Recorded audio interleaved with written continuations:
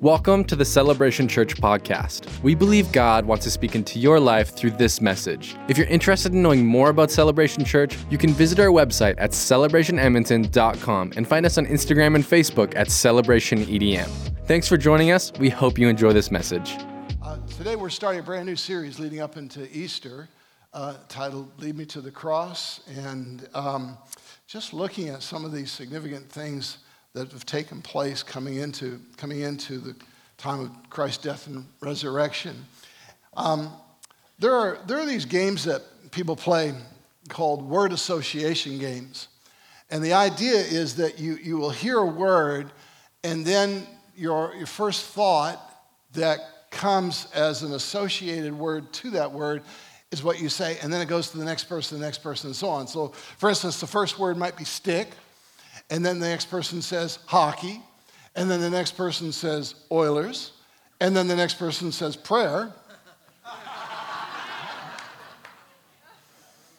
faith, miracles. You kind of get the hang of how this all works, right? They're all kind of connected one after another. And the connections of ideas and feelings and memories and knowledge in somebody's brain influence the word association that occurs with them. So, for instance, you might say the word, you might say the word cat, for instance. And the first thought that comes to a person's mind is, my companion. Whereas another person would say claws, right? Like, it's just completely different. You say, well, why are they so different? Why are they saying these words so different? Well, the reason is because of their past, their experiences. You know, their connection comes from everything that they've seen going on around them concerning that, and then that comes out first. I wonder what words people might associate with the word Christian. And not just in the church world for those who are already Christ followers and believers, but in the world around us. I wonder what word associations come to mind when they hear that word Christian. What are their thoughts? You know, it might be words like church, Bible, hymns, sermon, worship. Or it might be words like humanitarian, tradition words like Christmas, Easter, believer, lifestyle type words. But what's concerning today is that it might also be words like politics, intolerance, hypocrite, legalism, and judgmental. Certainly not the first thoughts that Jesus would have wanted coming to people's minds as they consider his death and resurrection. And over the next few weeks, we're going to have a look at the significant events leading up to and including the death and resurrection of Christ. And we want to look at the roots of Christianity and understand what it's actually supposed to mean in our life, so that as we carry the title Christian, that we actually have the right association going on, even in our own way that we live and way that we think. Matthew chapter 26, starting in verse 1, reads this way. When Jesus had finished saying all these things, he said to his disciples, as you know, Passover begins in 2 days, and the Son of Man will be handed over to be crucified. At the same time, the leading priests and elders were meeting at the residence of Caiaphas, the high priest, plotting how to capture Jesus secretly and to kill him. But not during the Passover celebration, they agreed, or the people may riot. Meanwhile, Jesus was in Bethany at the home of Simon, a man who had previously had leprosy. And while he was eating, a woman came in with a beautiful alabaster jar of expensive perfume and poured it over his head. The disciples were indignant when they saw this. What a waste, they said. It could have been sold for a high price and the money given to the poor. But Jesus, aware of this, replied, why criticize this woman for doing such a good thing to me? You will always have the poor among you, but you will not always have me. She has poured this perfume on me to prepare my body for burial. I tell you the truth, wherever the good news is preached throughout the world, this woman's deed will be remembered and discussed. So that's what we're going to do this morning. We're going to remember and we're going to discuss what this lady did. The woman was actually demonstrating, I believe, the end goal of what the cross is meant to bring in our life, and that is worship. Worship. That because of Christ's death and resurrection, that's what we're supposed to be led to. She's a worshiper. This was an act of worship when she poured this perfume and offered this amazing blessing on Christ. But who's this woman? Who is this woman? Well, though she's unnamed in Scripture by cross-reference of other texts with similar story, it's believed that she is Mary of Bethany, the sister of Martha, also sister of Lazarus, whom Jesus rose from the dead. She was, the one who, when Jesus came to Martha's house, Mary was the sister who sat at the feet of Jesus listening to his words, while her other sister, Martha, was busy making lunch and complaining that she wasn't going to come and help. You can read about it yourself. She was also the one who experienced Jesus raising her brother Lazarus from the dead. Jesus is now in the home of Simon the leper. The Bible says, who was the leper? Well, that's because Jesus had healed him. And this woman walks in without being asked to do so. And she just pours this costly perfume on Jesus. And it seems to be this sort of spontaneous response to the presence of Jesus, yet it was planned because this perfume and this bottle would not be something that she would have just carried around. I know women carry so many things in their purses, but this would not have been one of those things, okay? So this was like intentional. And there's one other time when costly perfume is put on Jesus, but that time was a different Mary and a different place. It was put on his feet. And when that happened, in an effort to explain what was happening, Jesus tells a parable that concludes with these words: he who is forgiven much loves much, and he who is forgiven little loves little. This person, also named Mary, poured perfume on his feet in an act of worship for what he had done for her. That he had saved her life, that he had restored her dignity, that he had forgiven her. She is worshiping at the feet of Jesus because she's acknowledging, you are my Savior. But the other Mary walks in and pours perfume on his head because of a different reason. She's worshiping him for who he is, the one who could raise her brother from the dead. You are the resurrection.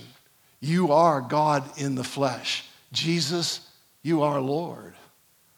And at the feet, it represents the gospel. How beautiful are the feet of those who bring good news. Our feet are to be shod with the preparation of the gospel of peace. The head represents leadership, direction, ultimate authority. Jesus is the head of his church. Jesus is to be the Lord of our lives. Your worship is meant to honor both Jesus as Savior and Jesus as Lord.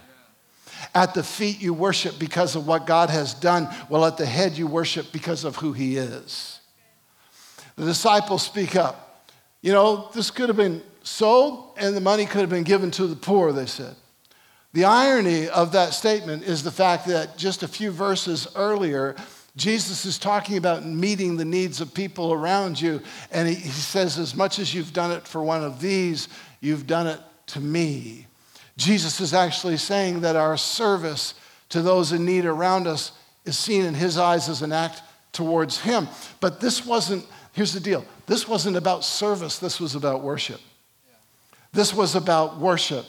This was about what is to be central in the Christian faith and in the Christian experience, and that is that you love the Lord your God above all else, that you love God with all your heart, with all your soul, with all your mind, with all your strength. If you got anything else left after that, do whatever you want with it. But you're to love God above all else. That's the first and foremost commandment. After all, I've seen plenty of people who used to be so active about serving other people, meeting people's needs, being busy about, active in service, and they're no longer even in worship. They're not in worship. See, they didn't understand something, and that is The foundation of your Christian life, the foundation of walking with Jesus, isn't the service you give to others, it is the worship that you give to him. Yeah, that's good. It's where your heart goes first and your hands go second. Yeah. And when a church becomes all about humanitarian needs, and by the way, we are about humanitarian needs. We're sending a bunch of money over to help out with Ukraine and doing things like this. But when a church becomes all about humanitarian needs and it loses its worship, it's no longer a church, it's a club. And this was about the condition of a person's heart reflected in an act of generosity towards Jesus. This was entirely about her relationship with the Lord that was reflected in gratitude and appreciation for who he is and what he does in our lives. It was all about worship. This is also the beginning of the story of the crucifixion. Jesus says she's anointing me in preparation for burial. But this story is special because it's like the story of the passion of Jesus actually is starting with a demonstration of what the cross is meant to produce in people who receive Christ into their lives, and that is true worship. That you may have heard the phrase, begin with the end in mind. Well, that's exactly what's happening in this story of Christ's crucifixion, is a demonstration of worship to say, this is what's going to happen in people's lives.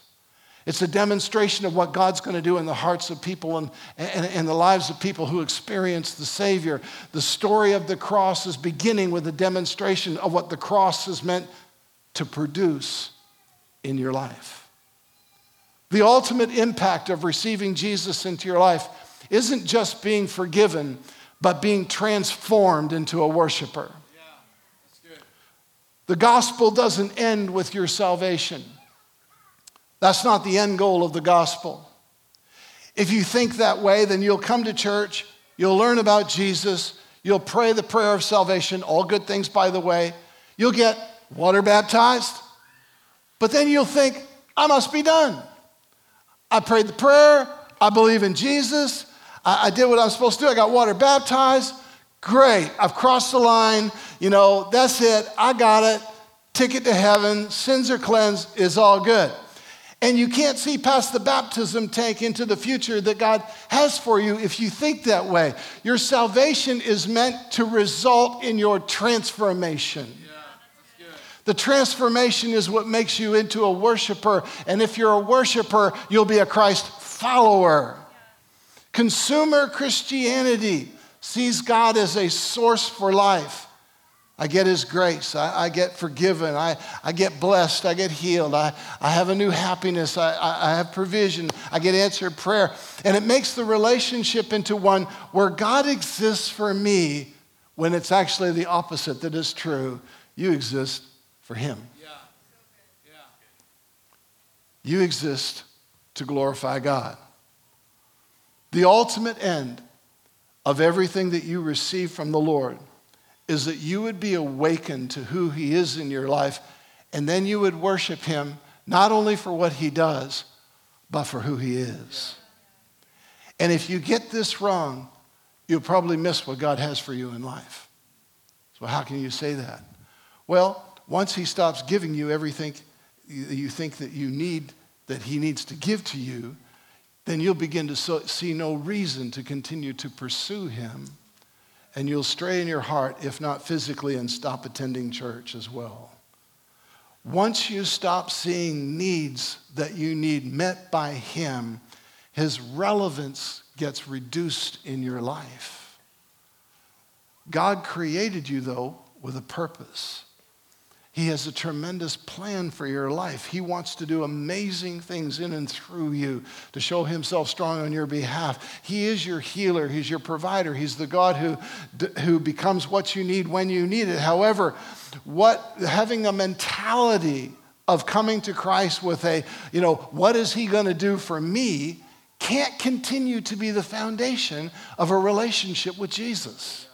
That might be the starting place that it often is. Often people come to Christ from a place of pain. and out of their pain and realizing that, you know what, I can't solve my pain with drugs. I can't solve my pain with alcohol. I can't solve my pain with just, right relationships or whatever it may be, and trying to deal with that. They finally realize, I think I need God. Life just got too painful for me, and it opens their heart up. They receive Jesus, and he's the answer to their pain.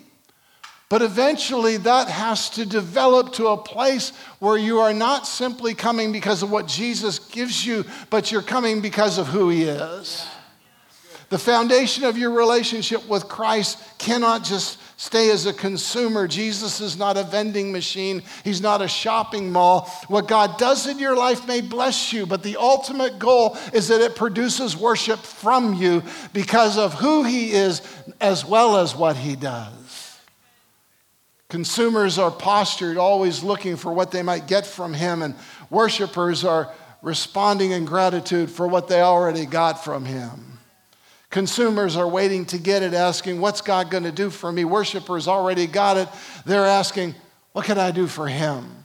How can my life best demonstrate my love and appreciation for all he has done for me? Worship is that I got it response to God for who he is and what he does.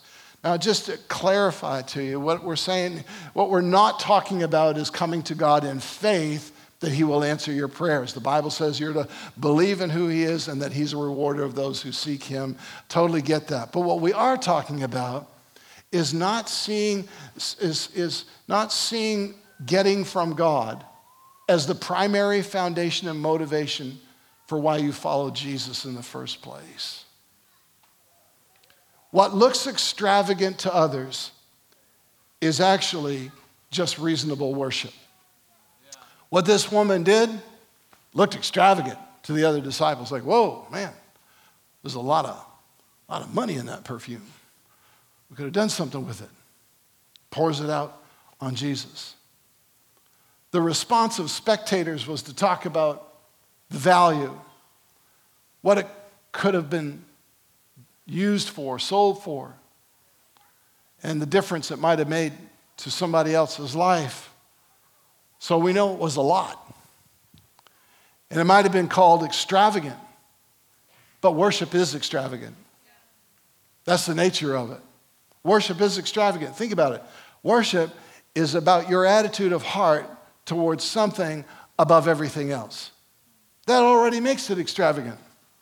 Worship is what you treasure the most. It's what you value above everything else in life. It's what your life becomes all about. What you worship determines your decisions and your choices in life. It is a rudder to your life.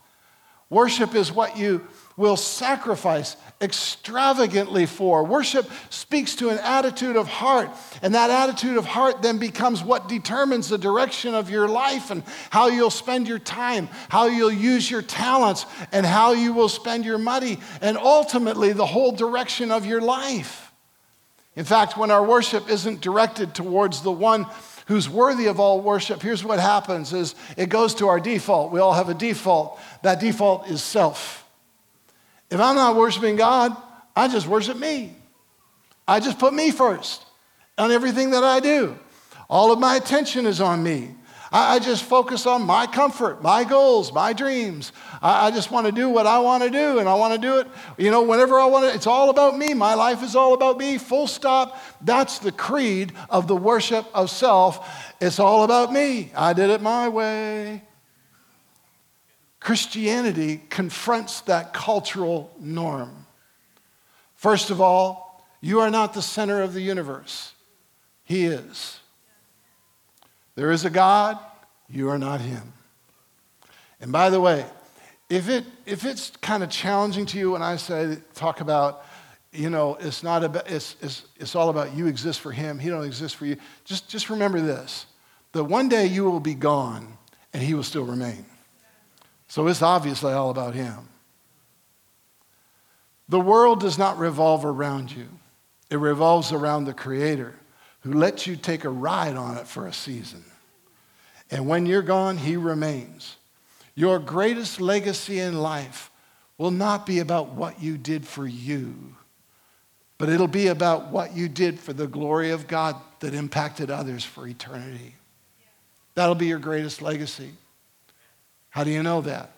Because the Bible talks about coming into the presence of God in eternity and hearing, well done, good and faithful servant. The Bible talks about the rewards of serving God, all of those things. Listen, worship appears extravagant to others, but it is reasonable to the worshiper. Yeah. It's just the way this thing works. Worship always, it looks, oh, but that's extravagant. That just looks over the top. That's just too much. But to the worshiper, it's like, no, this is just reasonable. Yeah. This is reasonable. For instance, having a daily time of reading God's word and prayer could seem extravagant, could seem a little extra. It's like, you mean you read the Bible every day? Yeah, I do. You pray like every day? Yeah, I do. Man, isn't that like crazy? Isn't like Sunday good enough? Well, I eat every day too. And the Bible says, Jesus said, don't just live on bread alone, but every word that proceeds from the mouth of God. To the worshiper, this is just normal seeking of the Lord, that we would spend time with God on a daily basis. Spending time serving in a ministry of the church on a regular basis might look extravagant, especially to somebody who has never volunteered for anything in their life. Yet when that act comes from the heart of a worshiper, they will go over and above in their time to make a difference into the lives of others and to do things in excellence, and think nothing of it. To the believer, it's just doing their part to make a difference in the lives of others. In fact, to a passionate believer, it's like you have to probably help them a little bit with getting some balance in their life more than anything.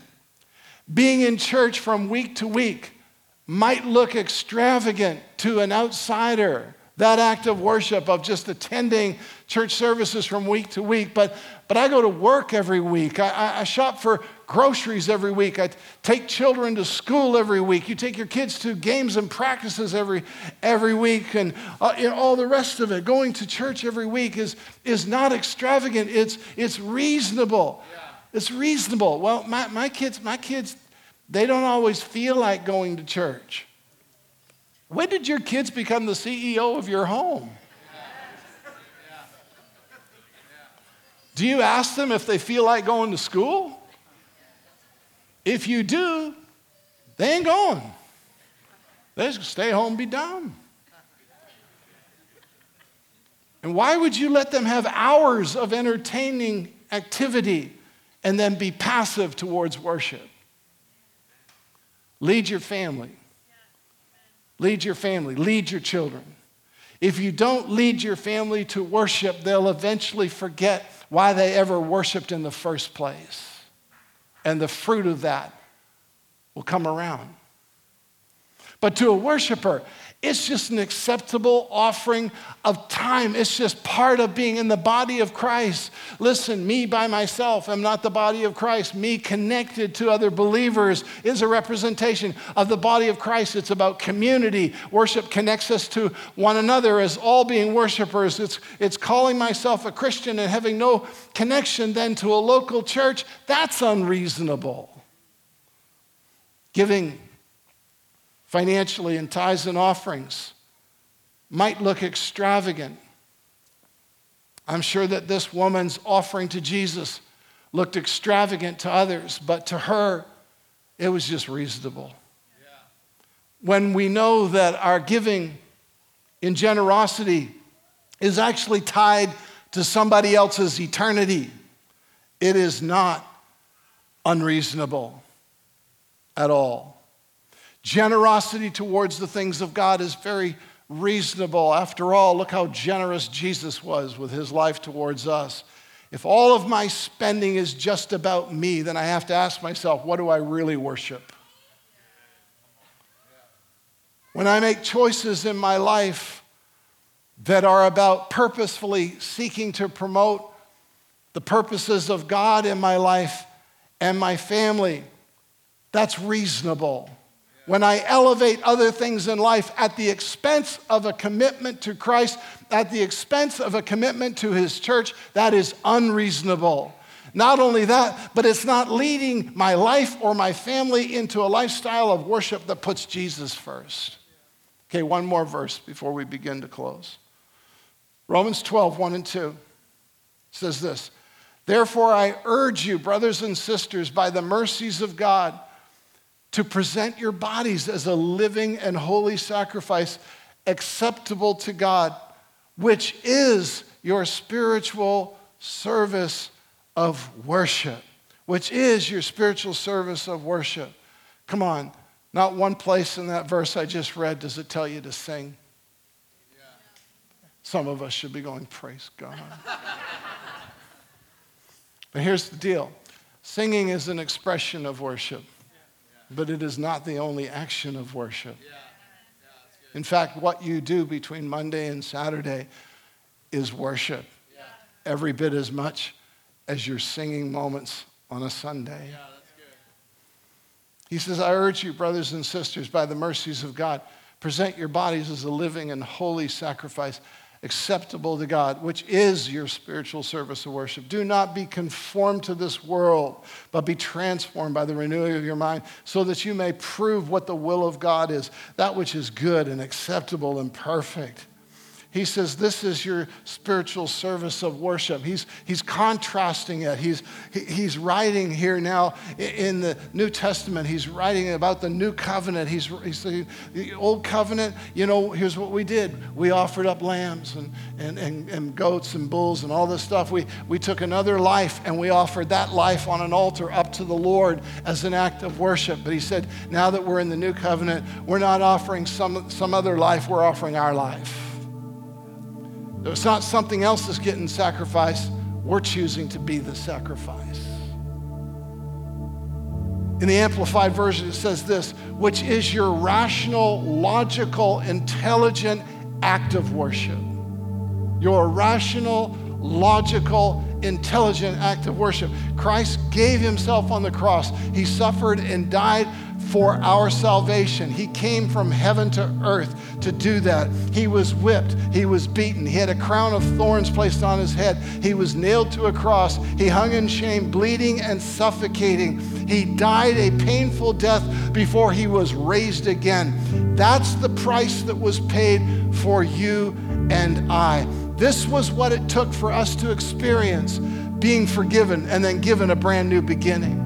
This is what it took for us to go from being lost into a place of relationship with Jesus and having God in our life from day to day. This is what it took for us to walk in freedom from sin and sinful habits. This is what it took for us to experience the Holy Spirit's presence in our life, healing a broken heart, turning hurts into a whole life, getting rid of our past, giving us a future. This is what it took for us to discover real hope and real purpose in life.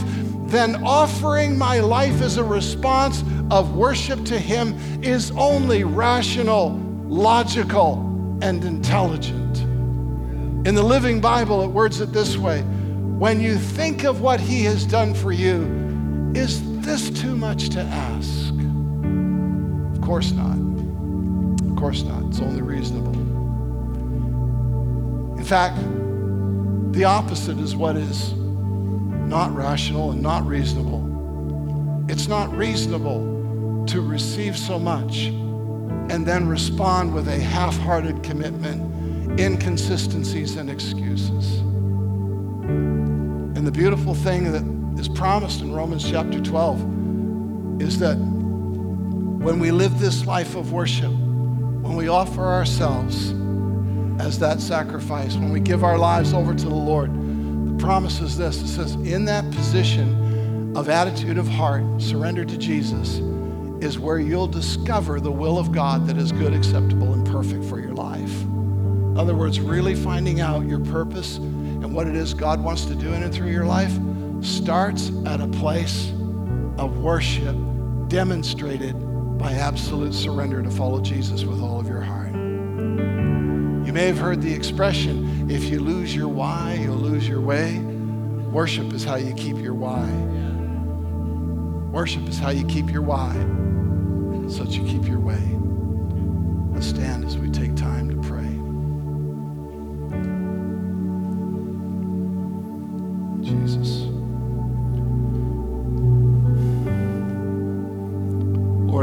I just pray for all of us that this would be a heart check. That, Lord, our lives need to be rooted and need to be grounded in our worship of you. That, Lord, though there's so much activity, even what we might call Christian activity that we can have in our lives, Lord, that needs to come out of a place of worship. That needs to be the foundation, absolutely. Lord, I pray that for everybody who's here. I pray that for everybody who would name the name of Jesus in their life, that, Lord, that their lives would be rooted and grounded in that place of worshiping for who you are and what you do in our lives. That, Lord, we would live out Romans where it says we're to offer ourselves, not something else, not a token of our appreciation, not another thing out of our lives, but to offer our very lives to you. To say, Jesus, we'll follow you with all of our hearts. Lord, I just pray that each and every one of us would have this foundation. Lord, that this would just be established in us, that, Lord, there be nothing, as it says in the scriptures, that could keep us from the love of Christ, that nothing, Lord, could take us away from our walk with you, that nothing would distract us, nothing would become our excuse, nothing would bring about inconsistency because we worship you. Maybe you're here and